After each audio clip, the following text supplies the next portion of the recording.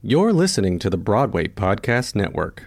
Mom deserves the best, and there's no better place to shop for Mother's Day than Whole Foods Market. They're your destination for unbeatable savings, from premium gifts to show-stopping flowers and irresistible desserts. Start by saving 33% with Prime on all body care and candles. Then get a 15-stem bunch of tulips for just $9.99 each with Prime. Round out Mom's menu with festive rosé, irresistible berry chantilly cake, and more special treats. Come celebrate Mother's Day at Whole Foods Market. The longest field goal ever attempted is 76 yards. The longest field goal ever missed? Also 76 yards. Why bring this up? Because knowing your limits matters, both when you're kicking a field goal and when you gamble. Betting more than you're comfortable with is like trying a 70-yard field goal. It probably won't go well. So set a limit when you gamble and stick to it. Want more helpful tips like this? Go to keepitfunohio.com for games, quizzes, and lots of ways to keep your gambling from getting out of hand. Hello, everyone, and welcome to episode 58 of Take a Bow. I'm your host, Eli Tokash, and we have not had a episode come out on the first of the month in quite some time. So what we're going to do is, I couldn't think of a better way to start off the month in bringing back the more intimate episodes that Sydney and I used to do when we were doing the podcast together. And we would sometimes just meet on ourselves and talk about theater and talk about our journeys and everything like that.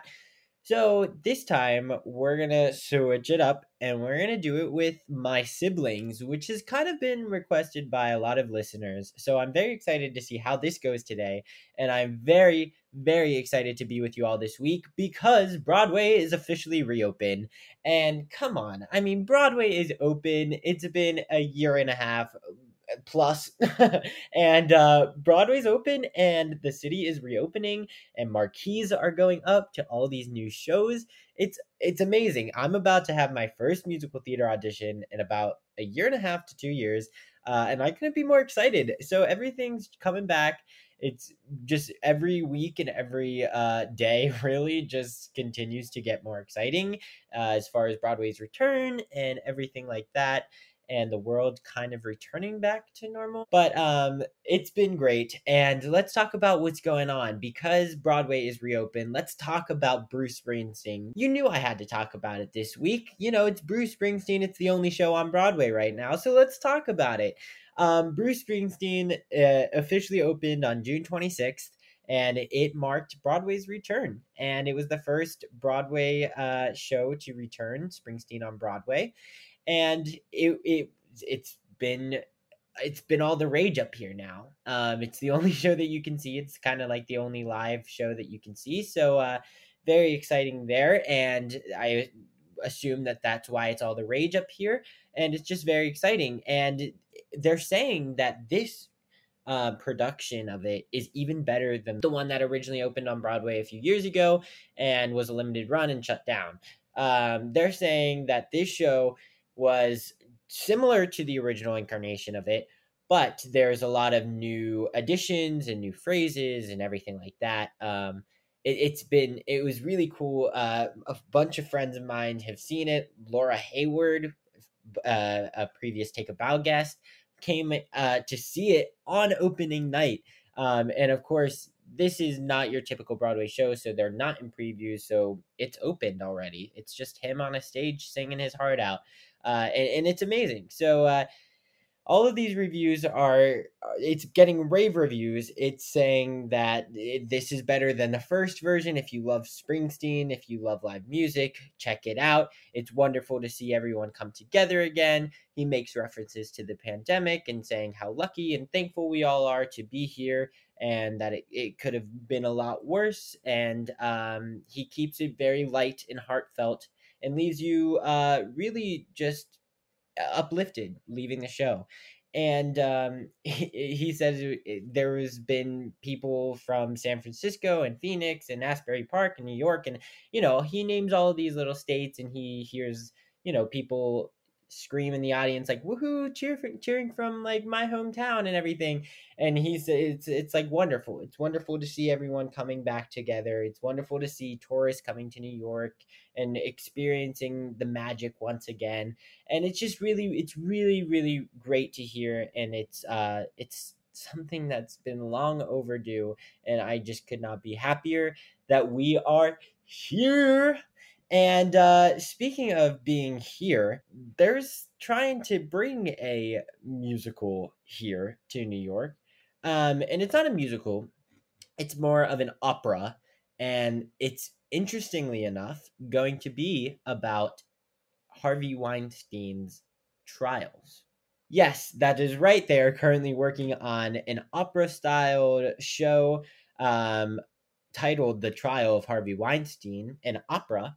And it's going to be, right now it's going to be in Northern Ireland, but the director really wants to bring it to New York and says that this is like a natural home. New York City would be a natural home for this wonderful show and story that they're trying to tell. And there will be no actor in the Weinstein role. Harvey Weinstein will be referenced, but he will not have a part, and so he will not have anything against that. The writer and director Connor Mitchell wrote the music, and he will be taking the libretto directly from the 6 women who testified against Weinstein during these New York City trials in 2020. So it's very interesting. I mean, it was bound to happen soon enough. We all assumed that it would be a movie or a musical or some sort. But this will be focusing just on the trials, and will not be focusing on all of the stories and everything like that. It'll be more of the testimonies and everything like that, and it'll be an opera, and it's going to be a story to be told, that's for sure.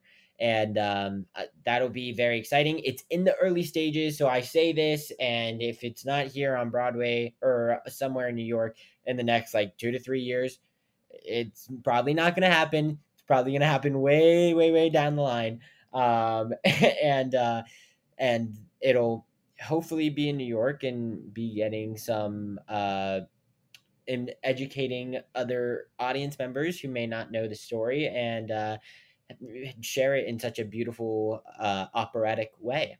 So that's very interesting. That caught the attention of my eyes. Of course, he was the producer of Finding Neverland. So whenever I see his name in the headlines, I'm like, oh boy, I know that name, and it catches my attention. The Trial of Harvey Weinstein, an opera, has hopes to bring it to New York. So keep an eye out for that. And speaking of shows coming to New York, or reopening, I guess you could say, Harry Potter is reopening November 16th on Broadway. However, it is only going to be reopening as a 1-part show. So for those of you who've seen Harry Potter, what they're doing is so mean, because literally I saw the whole show in a day, and I had 2.5 hours between my shows, and I was going crazy. So I cannot imagine going like weeks or months or whatever, maybe a year, whatever their plan is, in reopening to see part 2. It's very interesting that they're going this route. I figured there would be something unique going on with this. So Harry Potter, November 16th as a 1-part. So those of you who have not seen Harry Potter, I don't know if I would go see it yet. Maybe you'll wait till you're closer to the part 2 reopening, or wait till they're like doing the both part 1 and part 2. I don't know. That 1 part is so tricky. Unless you've read the books and you like haven't seen it and you know what's happening, maybe that's a little different. But I never read that book because I knew it was going to be a play, and I knew that they were going to bring it to Broadway, and I wanted to see it on the stage. So I didn't really know what was going to happen in the book, and I'm glad I did not go that route, because the stage version was just visually incredible, and both visually and artistically, and it was just written amazingly, and it's wonderful. I loved that show. And another show, Neil Simon's Plaza Suite, will begin previews on February 25th, 2022, and it will be opening the following month in March 28th 2022. So yeah, great stuff happening. I announced last week that Chicken and Biscuits show that's coming. That'll be before both of those actually on September 23rd and opening October 10th. A little shorter previews and opening, but it'll be equally amazing and very impressive and very historic, that show. If you missed that from last week, go check that out. It's at the beginning of the episode, so you won't have to listen to too much again. And yeah, I'm very excited for that one too. So as I said, this is going to be an intimate episode, so you're going to be hearing a lot more of me today, so I'm going to keep these intro and outros short, and we will turn it over to the interview right after we do our drama dictionary section. So this week's drama dictionary word of the week is going to be the difference between a standby, an understudy, an alternate, and a swing. We will start out with understudy, as that's the more universal and basic term that we should all kind of be familiar with. So an understudy is someone in the cast who is the quote-unquote backup for the main person who goes on every other show. And an understudy will always be backstage and always be ready to go. Usually understudies will only cover 1 to 2 roles so that they're not listed as a swing.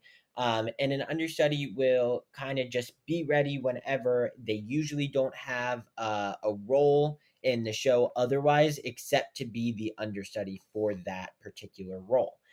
An alternate is someone who is an understudy, but they are also guaranteed shows. So they're at least guaranteed either a couple shows a week or they're a couple shows a month on vacation days, whatever it may be. You can be considered as an alternate.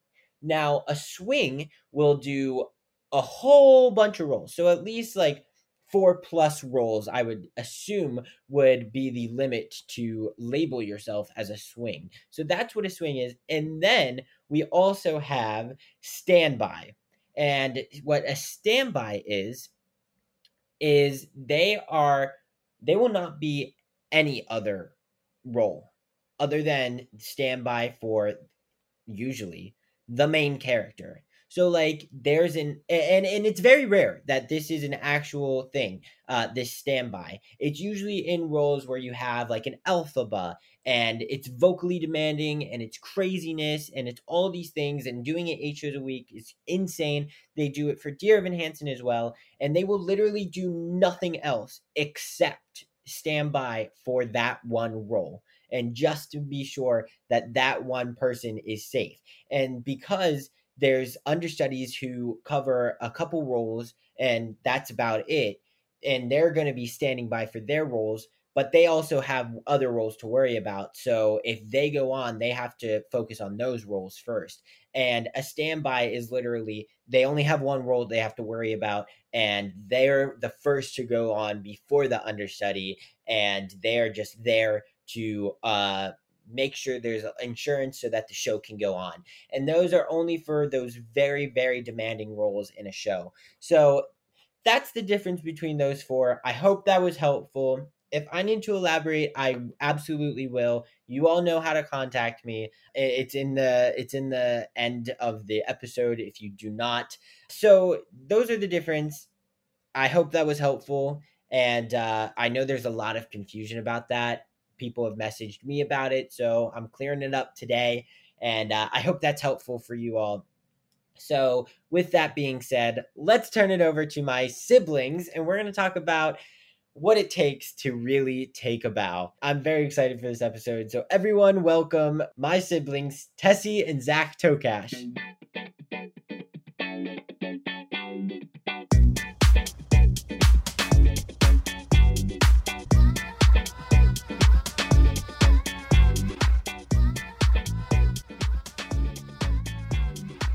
So this week, we have my siblings on the show. It's the first live interview of Take a Bow, and I couldn't be more exciting. It's very fitting that it's with these two people who are both very special to me and very special to the process of Take a Bow. So everyone, welcome to the show, Tessie Tokash and Zach Tokash. Thank you guys for joining this week. Thank you for having us. Yeah, excited and yeah. let's talk, I guess, from the beginning. Let's talk about home and what it was like and why we kind of got started in the theater and the drastic change that it was for us when we got there. So, do you want to take it, Tessie, since you kind of started this whole I thing? will try and make it as quick as possible without details. So, I was about 11 years old, and I was sifting through the newspaper, and I found this ad in the newspaper that Chitty Chitty Bang Bang with Dick Van Dyke, well, not with him, but I remember watching and being obsessed with that film. And I saw that they were looking for 5 local children, and there was auditions at the Pittsburgh CLO, which none of us have ever heard before. But I showed my mom, and I was just like, hey, this looks awesome. Like, I just want to go audition. I was also doing dance, so I was just like, it'd be like good experience as well and get me, some practice with dancing and my onstage presence. So my mom said no the first 5 times I asked, and then I begged and begged and begged, and after hiding it under a pillow and hiding it everywhere in the house and putting it on the fridge, she kind of was just like, all right, let's just go. It's good little experience for you. This was the morning of that she was kind of like, all right, I'll take you. And we were so excited to get an outfit together and everything. I showed up in all camo. My hair was down. One was braided to the side. And I showed up to the audition. Everybody's wearing jazz shoes and dance shoes and dance outfits. And I'm the only one wearing all camo, and I showed up and they were taking numbers, and I was so confused. I didn't know what was happening. But yeah, I sang my song, and they cut me basically. They're just like, okay, see you guys. I saw people going after for dance numbers and everything, and I was just like, it was so much fun. I was really happy. And then 2 weeks later, we got a call. My mom did. I was in one of my dance lessons, and I just got done doing a back handspring, and I accidentally kicked somebody, and it was my mom. She came in, she was just like, you got the part, you're 1 of 5. And I was just like, I totally forgot about the audition, but this is awesome. And we went in. A couple weeks later, I learned the show in one day. Me and these 4 other kids. Among them was Joe Serafini, yeah. Who's been on the show. Yeah, and that's kind of how we met. He was one of the kids that showed up in dance shoes and a dance outfit, very professional. Headshot. And headshot and everything. We didn't even know what that was at that point. Yeah, it was. Yeah, didn't have any of that. It was a great experience. Yeah, and then we learned a lot from Joe and other people in his cast, or in her cast, and his family. And we talked about that a little bit on the episode with him, but he's the one who kind of really started it all as well, and the next level of it for us. And then we all 3 got into the CLO in Pittsburgh, which we've talked about a lot on here. And that's kind of like an academy that you can go and you can learn I guess expand on your creative ability and talents and explore all of that for you. Take different classes, all the lessons and everything, and really learn the fundamentals of the performing art industry. So then we were still living in West Virginia, and we would go to Pittsburgh we would travel there to do all of this. And Tessie was in The Cat in the Hat. Zach was in Camp Rock. Shane Gray, not a big deal. With Justin Bieber hair flip and everything. It was great. And and then I was in the Jungle Book, and we were all 3 doing summer camps at CLO. And then all of a sudden, these 2 got into mini stars, and their careers were taking off in Pittsburgh. And I was just like, I really want to do it. Well, at the time, yours was too, because you had you were Tiny Tim. Right. Because I remember I auditioned for that, and that was the first one that I didn't get, and I was just like, oh, okay. And then mini stars happened, and I was just like, oh, great, this is awesome. Yeah, it wasn't for a while that, especially I got into it. It was once we saw Tessie, and he said that, I think I want to give that a shot and do it. And I was just like, people don't do that. Yeah, this is weird. Guys don't do that in West Virginia. You don't go and do musical theater. And it was it didn't happen for a while that I was like, oh wow, this is actually a really cool and fun way to express yourself and a really just outlet. And yeah, I was gonna say, like, it's not even like expressing, it's just like an outlet to just release everything that you want to release. And there's so much, especially like back home, I remember the tension I would feel, that I would be so excited to drive 45 minutes. I didn't care how long it took. I'd be so excited to drive up there and say hi to, like, basically no one that you saw in Weirton was in Pittsburgh. Yeah, exactly. It was a really cool experience for us because, like, you know, where we're from, it's a very small town and everyone knows everyone. So coming into this new town and coming into Pittsburgh, doing things that we'd never really done before and meeting all these new people, I think that was just another element that just made it so much enjoyable for us and made it so intriguing to us and pulled us in. Yeah, and theaters, like, really helped me, like, not, like, reinvent myself, but, like, add on to my character. Like, right. Back in West Virginia, you were, you know, a copy and paste. Like, everybody kind of knew. And if you were off a beat in a day, people would be like, talk about it. Like, oh, did you see, like, this person was off today, or this person at church was off today? Like, yeah. But, like, when you would go to Pittsburgh or anything, like, you could express or even try something new. Like, I remember I wanted to try a different, like, I cut my hair short to be an Oliver. Like, and I remember people, when I would go to CLO, people were just like, oh my gosh, your hair is great. And, you know, people were back home saying the same thing as well, but, like, also at the same time, like, you know, people talking about people you talk, behind your people back, talk. you know, like. Yeah, and so that was something new too. And you just developed, like, a whole new family after a time, and you were, like, so excited to see that family, and it was just completely different from the the everyday cycle of being in West Virginia and the, like, Groundhog Day. Yeah, exactly. With Kizik hands-free shoes, motion sounds something like this. Kizik helps you experience the magic of motion. With over 200 patents and easy-on, easy-off technology, you'll never have to touch your shoes again. There are hundreds of styles and colors, plus a squish like nothing you've ever felt. For a limited time, get a free pair of socks with your first order at kizik.com/socks. Hello, it is Ryan, and I was on a flight the other day playing one of my favorite social spin slot games on ChumbaCasino.com. I looked over at the person sitting next to me, and you know what they were doing? They were also playing Chumba Casino. Coincidence? I think not. Everybody's loving having fun with it. Chumba Casino is home to hundreds of casino-style games that you can play for free anytime, anywhere, even at 30,000 feet. So sign up now at ChumbaCasino.com to claim your free welcome bonus. That's ChumbaCasino.com and live the Chumba life. No purchase necessary. VGW. Void where prohibited by law. See terms and conditions. 18+. Yeah, people from Pittsburgh, they were driving like 10 minutes back to their home, but we were driving 45 minutes back, but it would 45 minutes up and 45 minutes back, we would be exhausted, but it'd kind of be like so worth it. Like we every week we looked forward to it. Yeah, and so this is very brief and like kind of short. We can go on for days. But so then, as we mentioned, you guys, we were all kind of, our careers started to have like some sort of career in the theater industry, all three of us really. And in Pittsburgh, we were all represented by the talent group in Pittsburgh. We were doing like voiceovers for gas stations and all these things like radio. I was gonna say Zach was a model for Frankenstein at Rite Aid. So excited to hear that my modeling career was taking off because at that time I was a 5'2", 200-pound. That's right. Yeah, wait, real there quick. There is nothing wrong with that. Wait, real quick, tell your story on that. My mom got a call, said, "Is your son allergic to latex?" And at that time, I had no idea what latex even was.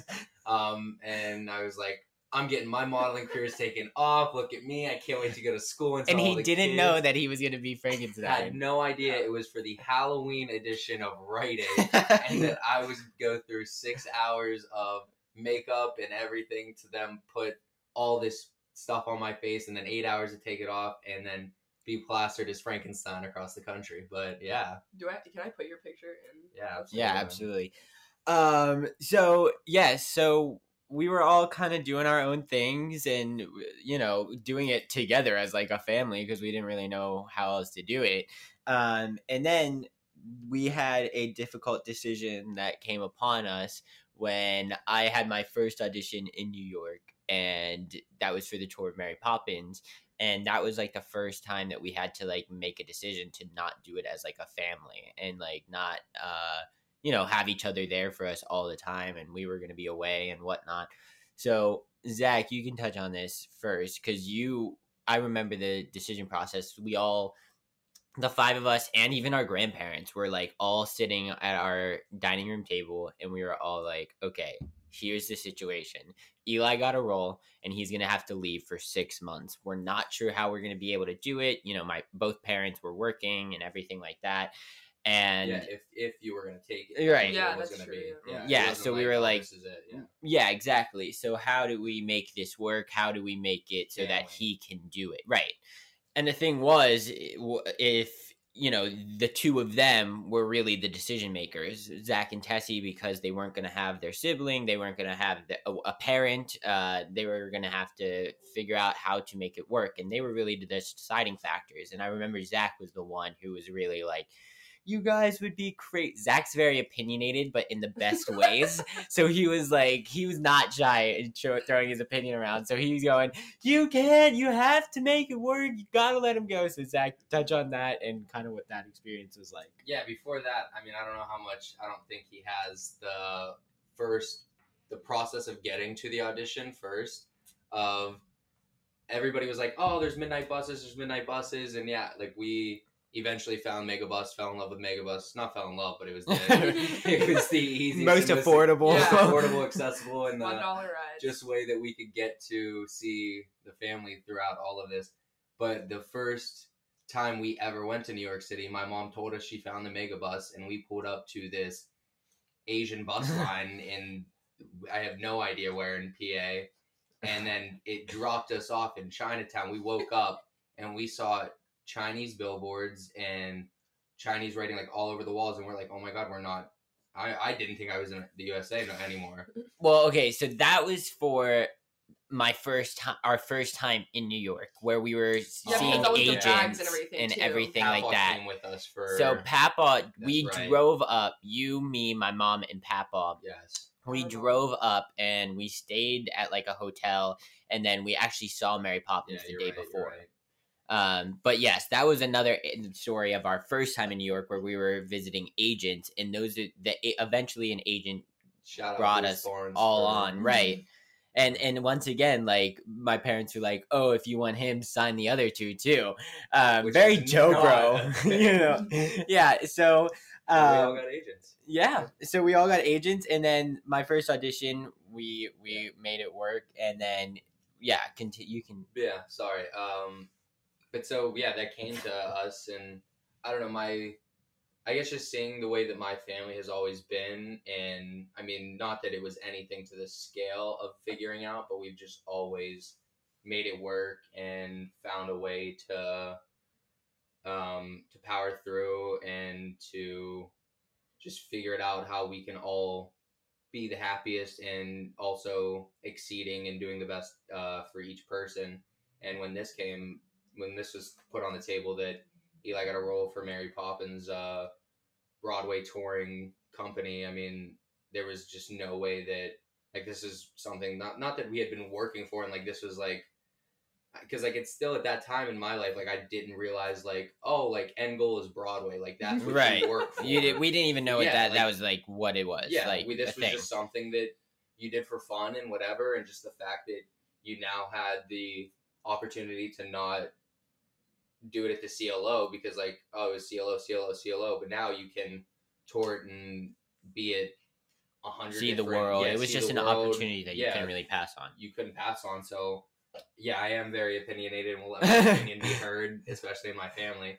But yeah, there was no way in my head that we could pass on this because it's opportunity that doesn't come often, and especially I've seen how rare it does happen, and the fact that it did happen to us in Little Town, West Virginia, was just, we couldn't pass it up. It was also like, oh, it's 6 months, you know? Like, we'll be fine. Yeah, we never thought it'd be 8-9 years. Yeah, after being exposed to theater, though, like, we realized, being up in Pittsburgh, we saw how many auditions these kids would go through and be like, no. So for you to get it, like, a touring even, first of all, touring was completely new to us because we were like, okay, local theater, okay, there's this and that, and MT Tech or MT Stars and everything. And then I remember Logan Roland getting the tour of Addams Family. And we thought Rachel Maracno, we thought they were like huge. We were like, oh my god, that's touring. Like, what is that? I remember researching it and being like, oh wow, this is huge. And then you getting that, we're like, you can't pass this up. Are you kidding? Like, people work their whole lives to get like just a touring production. Yeah, people have been busting their butt since they were 3 years old to get an opportunity to even audition for something like that, let alone be be given the chance to be a part of it. That's the thing too, like people work at their talents their entire life, so you have this like raw thing that like people saw and were just like, yeah, we need you, because that was a huge thing that, and you know this, why you got a lot of things, because you were so raw and people be like, you know, oh, we can take you and we can like mold you into our own character or whatever. So a lot of people like are trained to do that. Like you're great and everything, but like you weren't really trained. Can edit that out. That's not part of the story. But it definitely didn't. It wasn't bad that you were the like cutest 7-8-year-old in the world, but yeah. Yeah. Okay. Anyways, so then we have to say goodbye for the first time ever, and like saying goodbye. They say it would get easier as it went, but in my opinion, I feel like it got harder every time we said goodbye, because it seemed like every time we said goodbye, we would go longer without seeing each other. So like then there was that phase that we didn't know that we'd have to go through. Yeah, that I'm glad you said that, because I feel when you do something so often, and like everybody says it gets easier, and especially like that, and like not that we didn't think we were not going to see each other again, but like saying goodbye, like especially with this whole process, has like scarred me. Right. Like, saying goodbye to people, and it's just it's still like it gets harder every time, no matter who it is. And I don't know, I just always want it to be like not like a grand big thing, but like I want to have that moment and like have that time to like say goodbye and enjoy the time, like, right before it does happen. It's also interesting, you brought up the other day, like you were like, oh well, we recently moved, and we were like, oh well, like you were saying that you weren't attached, like you don't allow yourself to get like attached to places anymore, like our homes technically, because you know like something's gonna happen, we're gonna have to say goodbye, and you don't want that emotion. So that was an interesting thing too. Yeah, that's because I mean our home at 107 Powers Road was. I mean, nobody giving the address. No, because like that's how I have it in my head now. Like, I mean, look it up, Stock Bus, like whatever. I don't care.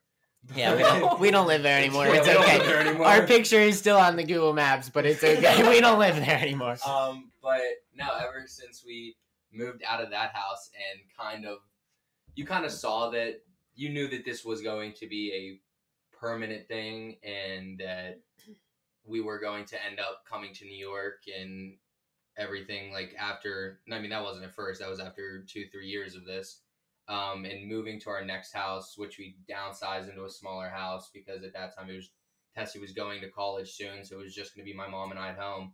It's terrible to say, but like I just have like cut that part of myself off of like growing an emotional attachment to a living space. Yeah, a living space, or not materialistic things, but like that sort of just that sort of thing and environment. Because I mean, in my head, it's just kind of like, I know I sound like the white mom in the bathroom sign, but it's like home isn't the home. Like home is where your family is, type of thing, and like the people that you're with.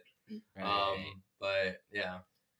White woman's Instagram. Yeah, white woman's Instagram. So then we started saying goodbye, and then, you know, this continued to grow, and we had to ultimately move. And this was actually a question I wanted to ask. Oh yeah, go ahead. Real quick, just super quickly. For me, during the Mary Poppins process, it actually did, contrary to everybody else, it got easier for me. Only because I was the only one that didn't really venture out on tour with you guys.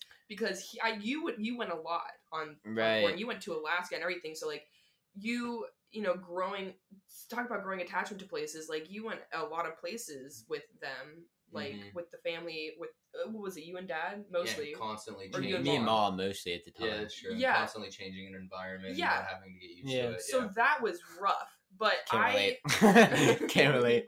Yeah, you were used to like hop skipping everywhere. No, I'm saying I would get attached, and I still do. Oh, yeah. I allow myself to get attached. It's terrible. And it made it easier for me because I wasn't really experiencing that. I was getting ready to go to college and experience my own new kind of home, if you'd say. So right. I'm gonna say that. So then this is a Patreon question, as I was alluding to before. So this thing continues to grow. We're seeing each other for longer. We're going without seeing each other for a longer period of time. And then this was a question submitted, and they want to know what it was like having your brother and a parent gone for so long, and how cool would it be when you were finally able to visit and also like see him on stage and see like why you're kind of doing this. Take that away. Yeah. I'll touch on this because I mean, to this day, I always say it's one of the hardest things that our family's gone through, and it definitely took a toll on our family. Like, I don't know, and I don't want to say it like, oh, whatever, but like no part of this was easy. Yeah. Like, but we knew that there was a dream and that there was the opportunity. And again, like in my head, is it gonna suck for the 5 years, 6 years, whatever it was gonna be? Yeah, but at the end of it, like we were growing up, we were going to end up moving to the city, and we were all going to have better lives because of it and have more opportunity, not only for Eli, but for Tessie now with editing and the internships that she's been able to have and currently doing. And then job. And the job that she's going to start soon. And for me, my dad had always, like, we grew up saying, like, everybody in Weirton's a doctor, lawyer, pharmacist, whatever. And not that I'm not bashing on any of those professions right. at all, because those are all very respectful professions. But there's not your arts and management and business and to the level that New York City has. And I'm not saying that no other place. There's just not as many opportunities. I mean, to be fair. You hit the nail on the head, though. And I have a documentary I did it for my capstone, but Zach hit the nail on the head of, like, art culture back home. Yeah. If you want to repeat what you said in that documentary, because it's so true, about, like, The Little Mermaid having the budget that it had. Yeah. And like, you literally go to... yeah, I ended up doing... Tessie and I were in our high school drama programs and everything, and the budgets for our show, I mean, you were praying to get, like, $150 budget so that...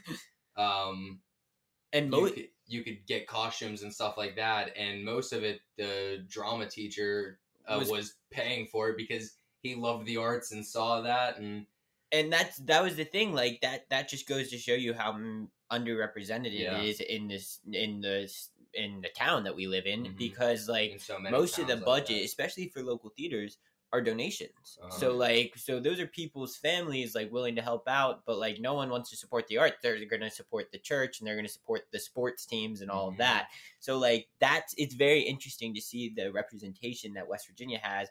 And now that we like grew up there, and now we are like out of that, and now we're kind of all pursuing passion and careers in the arts. And when I think about it, like in high school, like some of the best memories was from that like $90 budget theater club. So yeah, it was very hard, and I mean, like I said, it took a toll on the family, and a lot of us had to step up, and some of us more than others, and some of us took it harder than others. And just overall, I mean, I'd go back and do it all over again, and would not change a thing, because here we are now and everything. But yeah, it was hard, and because growing up, like, it was always me, my dad, and Eli going to a Penguin game, going to hockey practice, going to, I mean, whatever. We had our blue Kia was designated that it was our Penguins car, and we got in it to go to. Yeah, it smelled like our hockey bag. So like that was like our hockey. And we just always, but yeah, so it was hard, and the dynamics definitely changed and continued to change over the years, but it wasn't until like throughout this whole thing, and even when I was on tour with Eli during Mary Poppins and everything, I still didn't fully understand everything and the aspect of how big it was, because in my head, yeah, again, it was touring, like, this was just another step of, like, yeah, it's so cool that you can do this, and absolutely, no, we're not going to pass it up. But I never understood the greater outlook on it until I saw him on his opening night in Pippin, and just, like, actually, like, taking a step back and looking at, like, all of the people who have paid hundreds of dollars, just completely random people, and the people who are standing outside at the stage door after wanting to sign pictures, and how much it means to them, and how big of a community, and just how it touches each person differently. And, like, to see that that's my little brother up there doing that and, like, making people feel that way was just such a surreal moment. And that was definitely a moment that I'll never forget, and finally understood a lot more of the level that he was on and what it meant to people. Ow. Ooh, that was pretty yeah cool. And honestly, touching on that, I feel like we were, well, shout out to Dan Brenner, first of all, for submitting that question for us, but also, like, I want to touch on what you said. Like, that was what you said, like, makes so much sense, because, like, I couldn't agree more, because I mean, we did this. I was 9, you were like 12, you were like 13, 14, right? Like, we did this when we were all, like, so young that we, like, didn't even realize, like, what it really was, like, what we were doing, being away from family. Like, especially for me, like, it didn't really hit, like, that I was away from family until, like, you had an opening night, or you had the drama club, you had prom, you had soccer, track meets, states, football games, like wrestling matches, like all of these things. It didn't start to hit until, like, you guys were in high school. And then, like you said, there was that time of questioning, for me at least, like, why are we out here? Like, why are we doing this? And, like, why, like, what am I doing? Like, why am I away from my family? Like, just questioning everything. And then there's just a day that, like, it all switches, and you're like, you understand. Like, I don't know if it's like I was too young, if it didn't think about it, if I don't know what it was. I was gonna say, like, you're a 9-year-old. No, exactly. Yeah. But, like, and then as you're growing up, like, you're beginning to realize, like, oh wow, like, there's a lot to process. Mm-hmm. You have no idea what's going on. Like, especially, you were Michael Banks. I mean, you were a 9-year-old playing Michael Banks. Yeah, I mean, like, I didn't even know, like, it was a career or anything. Yeah, like, I didn't even know, like, I didn't even know I was making money, like, on Poppins. Like, really, fun. Like, I didn't know anything. And then, it, like you said, it wasn't until, like, Pippin where, like, I was backstage with my cast, and they were like, can't believe this 11-year-old's on Broadway, and blah, blah, blah. Like, I'm 30 and I'm making my Broadway debut. And, like, I still, like, didn't understand it. And then the curtain goes up, and then you're like, holy cow, like, now I understand what they're talking about. And, like, I don't know, like, a Broadway stage is much smaller than half the places that we went to on tour with Mary Poppins and A Christmas Story, Madison Square Garden. But, like, you I don't know, there's just a day that, like, it switches, and you're like, oh, I, like, understand what I'm doing and why I'm here. Judy was boring. Hello. Then Judy discovered ChumbaCasino.com. It's my little escape. Now Judy's the life of the party. Oh, baby, mama's bringing home the bacon. Whoa, take it easy, Judy. The Chumba life is for everybody. So go to ChumbaCasino.com and play over 100 casino-style games. Join today and play for free for your chance to redeem some serious prizes. ChumbaCasino.com. No purchase necessary. Void where prohibited by law. 18+ terms and conditions apply. See website for details.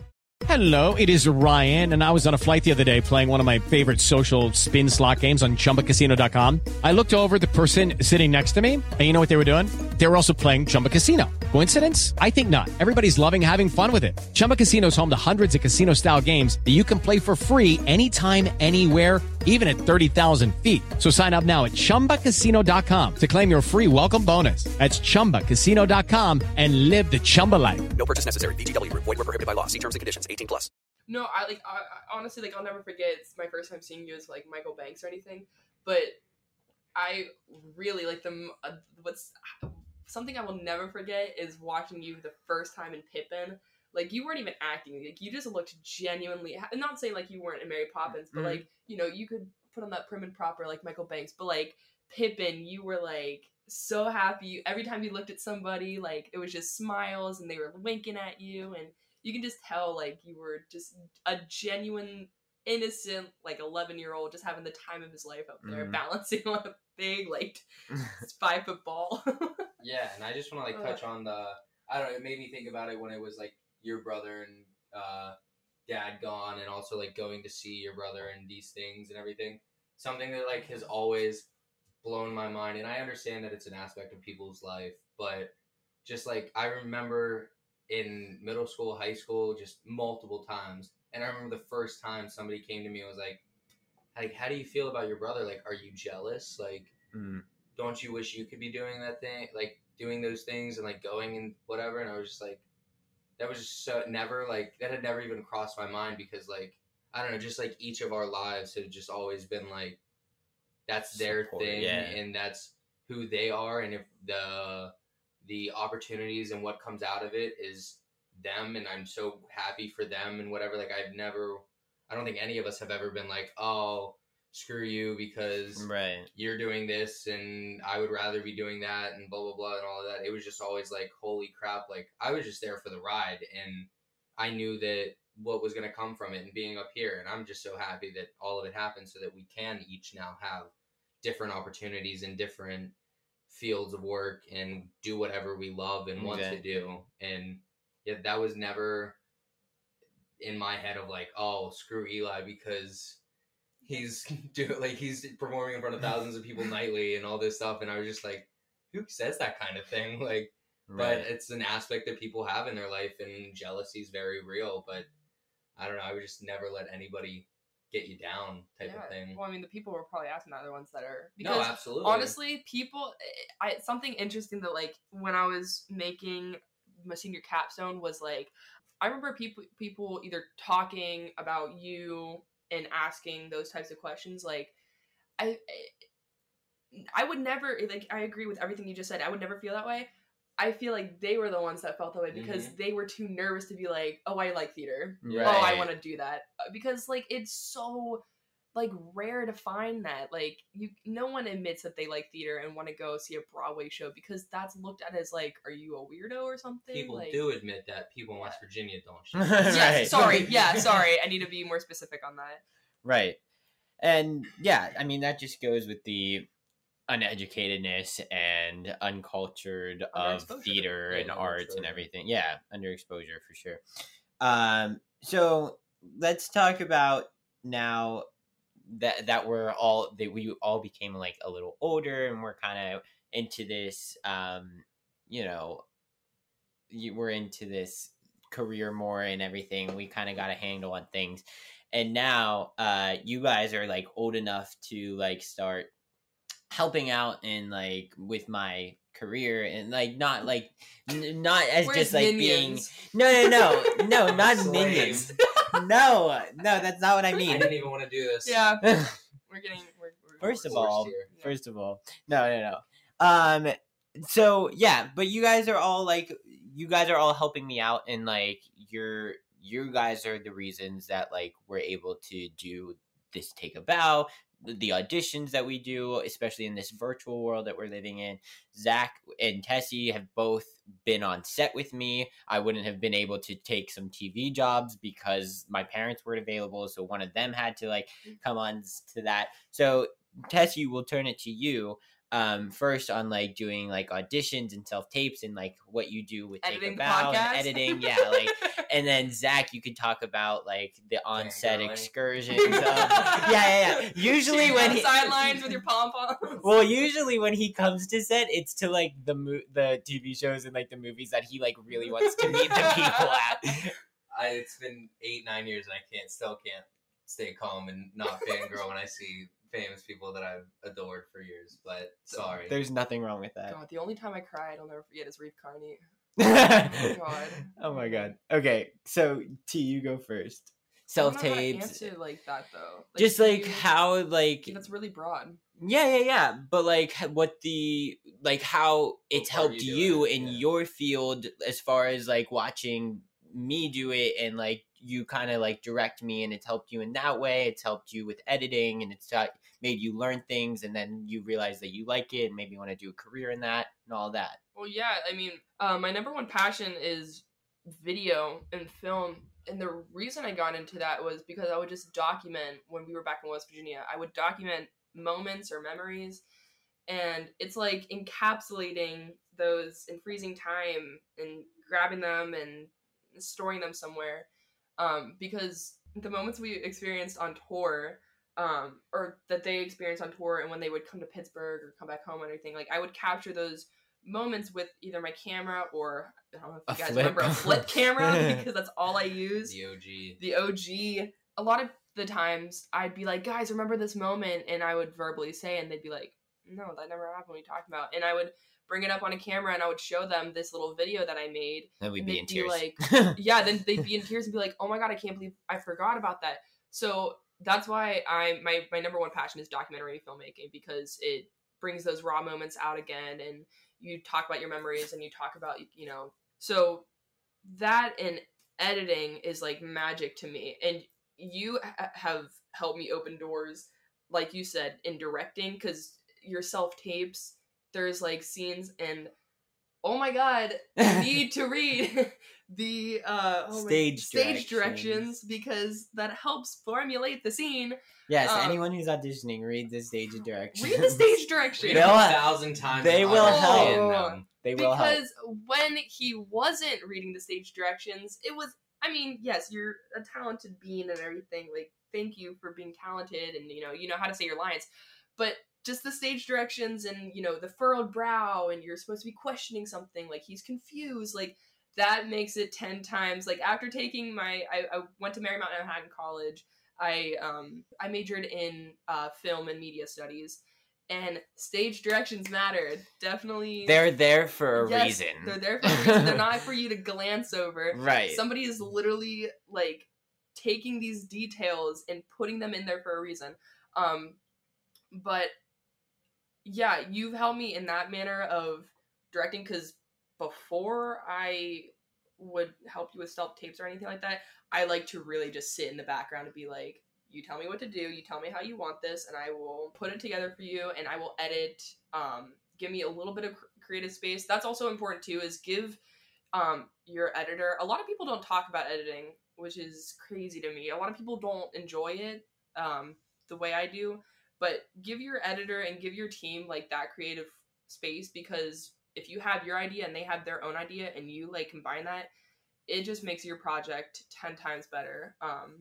So yeah, you've opened a lot of doors in the direct pre-production, especially pre-production realm, that have helped me in my internship, where I have been offered to help script a show for one of the shows on Travel Channel. And I mean, not so much like me like helping you, but it's more of just like being in this environment and doing it. Yeah, exactly. Yeah, that's what I was gonna say. Just like along, like throughout the process of like seeing that there's even, because you come to Broadway and I don't even realize what Broadway is, let alone that there's 10, 20 different avenues behind Broadway and how Broadway runs and the agent process, side and the process, and just like, I mean, there's so many avenues that you can go down with that, and that's definitely opened my eyes and made me like, oh, like I knew that I didn't want to be Eli acting, doing that type of thing, but I wanted to be a part of it in some way, and that's definitely opened my eyes to like, oh, maybe I do want to go into talent management, talent agency type work,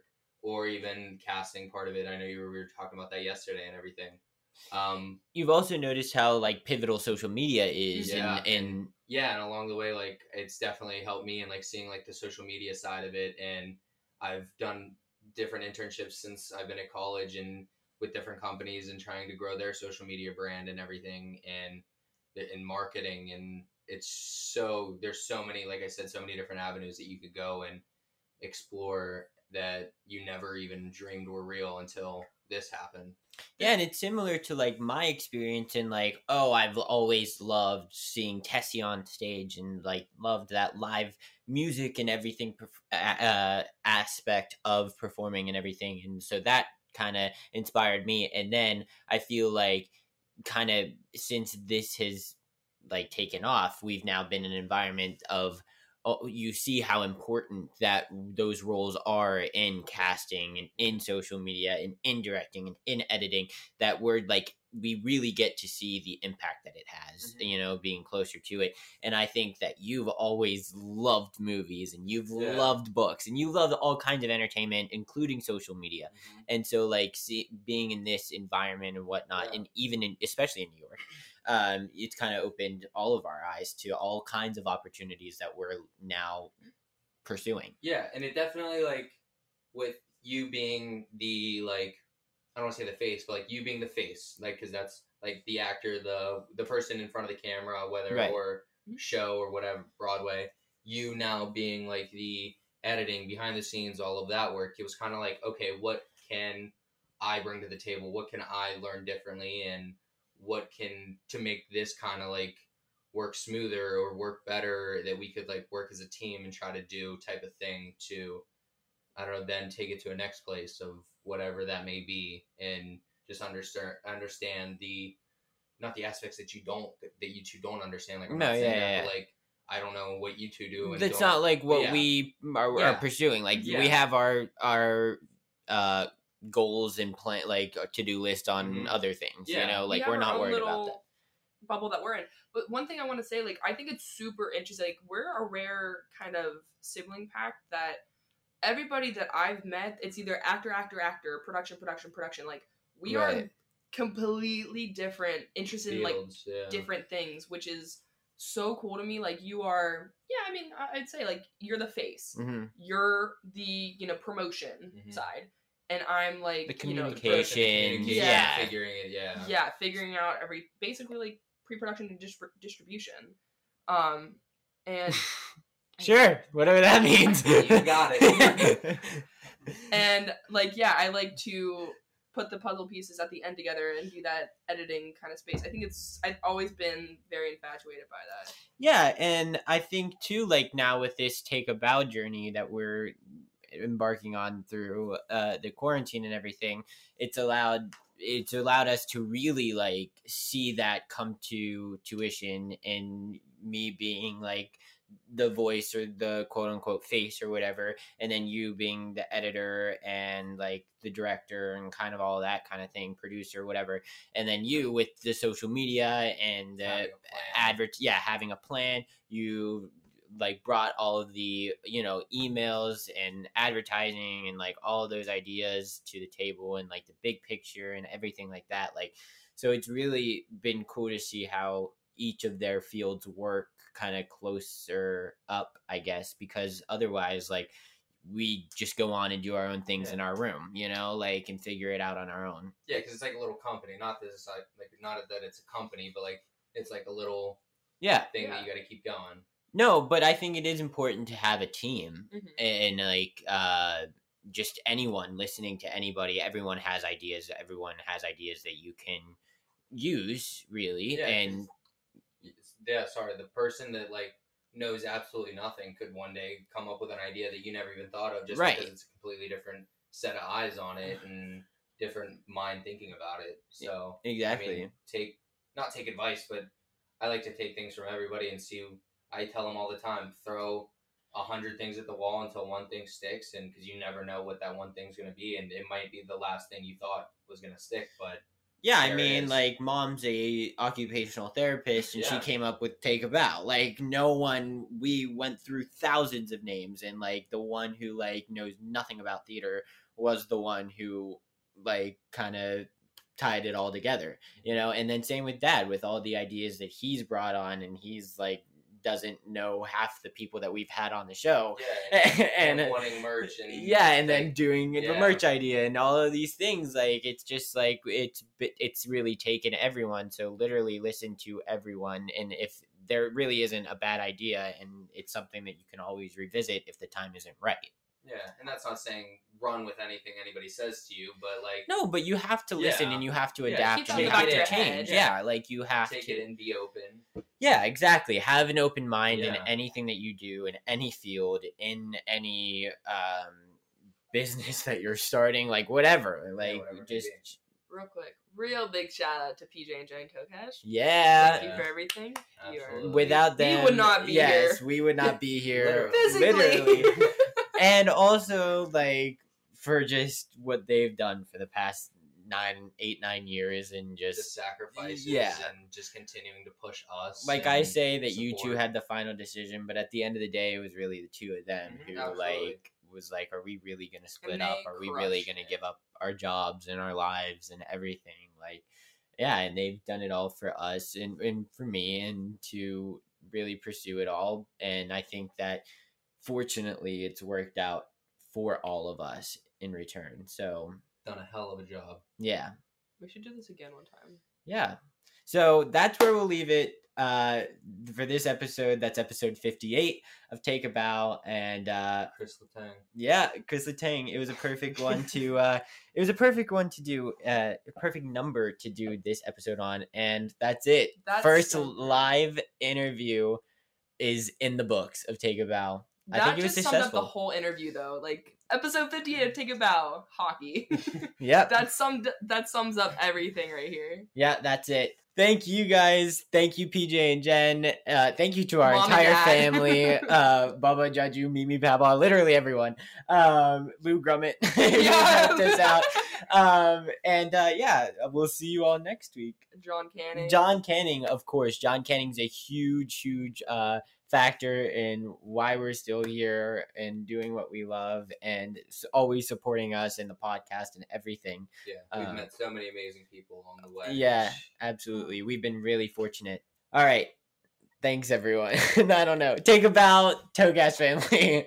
Well, folks, there you have it. Episode 58, long overdue, with my siblings talking all things about really Eli's entertainment experience. So we won't do that segment this week. We'll bring it back another week sometime soon because I know we haven't had it in a minute. So that wraps it up for this week's episode. Thank you all for tuning in. I do want to mention before we wrap it up, Tally Sessions, who is a Broadway star. He's going to be in the revival of Company that is opening, yes, with Christopher Sieber and everything that we were talking about there. He's in that company. Yes, he's in that cast of Company. Well, it's Company as well. So he's going to be in Company, and he's been in a bunch of other Broadway shows, and his mother just recently passed away from cancer, and he's set up a GoFundMe page to help support his family in paying off the medical bills, as well as her house and keeping it, and a bunch of other things. So if you do have time and if you are able to, please go check that out and go donate to his GoFundMe. I will leave the link in this podcast description of the episode. So if you're on Apple Podcasts, if you're listening on Spotify, whatever, and you see where you go to listen to the podcast, if you say like read more or details or something like that, you can see the link in that, or you can go visit Tally Sessions' Instagram. And hopefully we'll have him on soon and he can talk about all of this because he was also a very big supporter in the Nick Cordero fight for his life. So Tally is an amazing man, an amazing gift of Broadway. And if you are able to help, please consider doing so because every little bit goes a long way. And I know that he would be so thankful. So go check that out, and I hope to see you all next week. Bye, everyone. For this episode's curtain call, I would like to recognize a few people who also deserve to take a bow. This podcast would not be possible without the help from Dory Berenstein, Brittany Bigelow, Katie Rosen, Alan Seals, and the team at the Broadway Podcast Network. Next in line to take a bow is Tessie Tokash, who edits the audio and all the visuals for this podcast. A special thanks to patrons Brian Thompson, Pat McNamara, the listeners at PCC, as well as all of the other patrons for their continued support. If you're interested in becoming a patron, go to patreon.com/TAB. And if you enjoyed this week's episode, don't forget to subscribe on the platform that you're currently listening to this on. Also, feel free to give us a follow on Instagram at Take a Bow Podcast. Take a Bow's logo is designed by Giselle Bustos, and the music is by Nikki Torsha and Cormac Collinon. Bye, everyone. Hope to see you next week. Hey, it's Leslie Odom Jr. here on the Broadway Podcast Network to tell you about the Rise Theater Directory, a program of Maestro Music. Rise is a national online resource designed to connect and empower backstage and administrative and creative theater professionals from underrepresented backgrounds. If you work or aspire to work in the theater community, this can help you find your next project. And if you hire theater professionals, search the Rise Theater Directory to find your next team. Create your profile now and get more information by visiting risetheater.org. That's theater with an RERISETHEATRE.org, because only together we rise.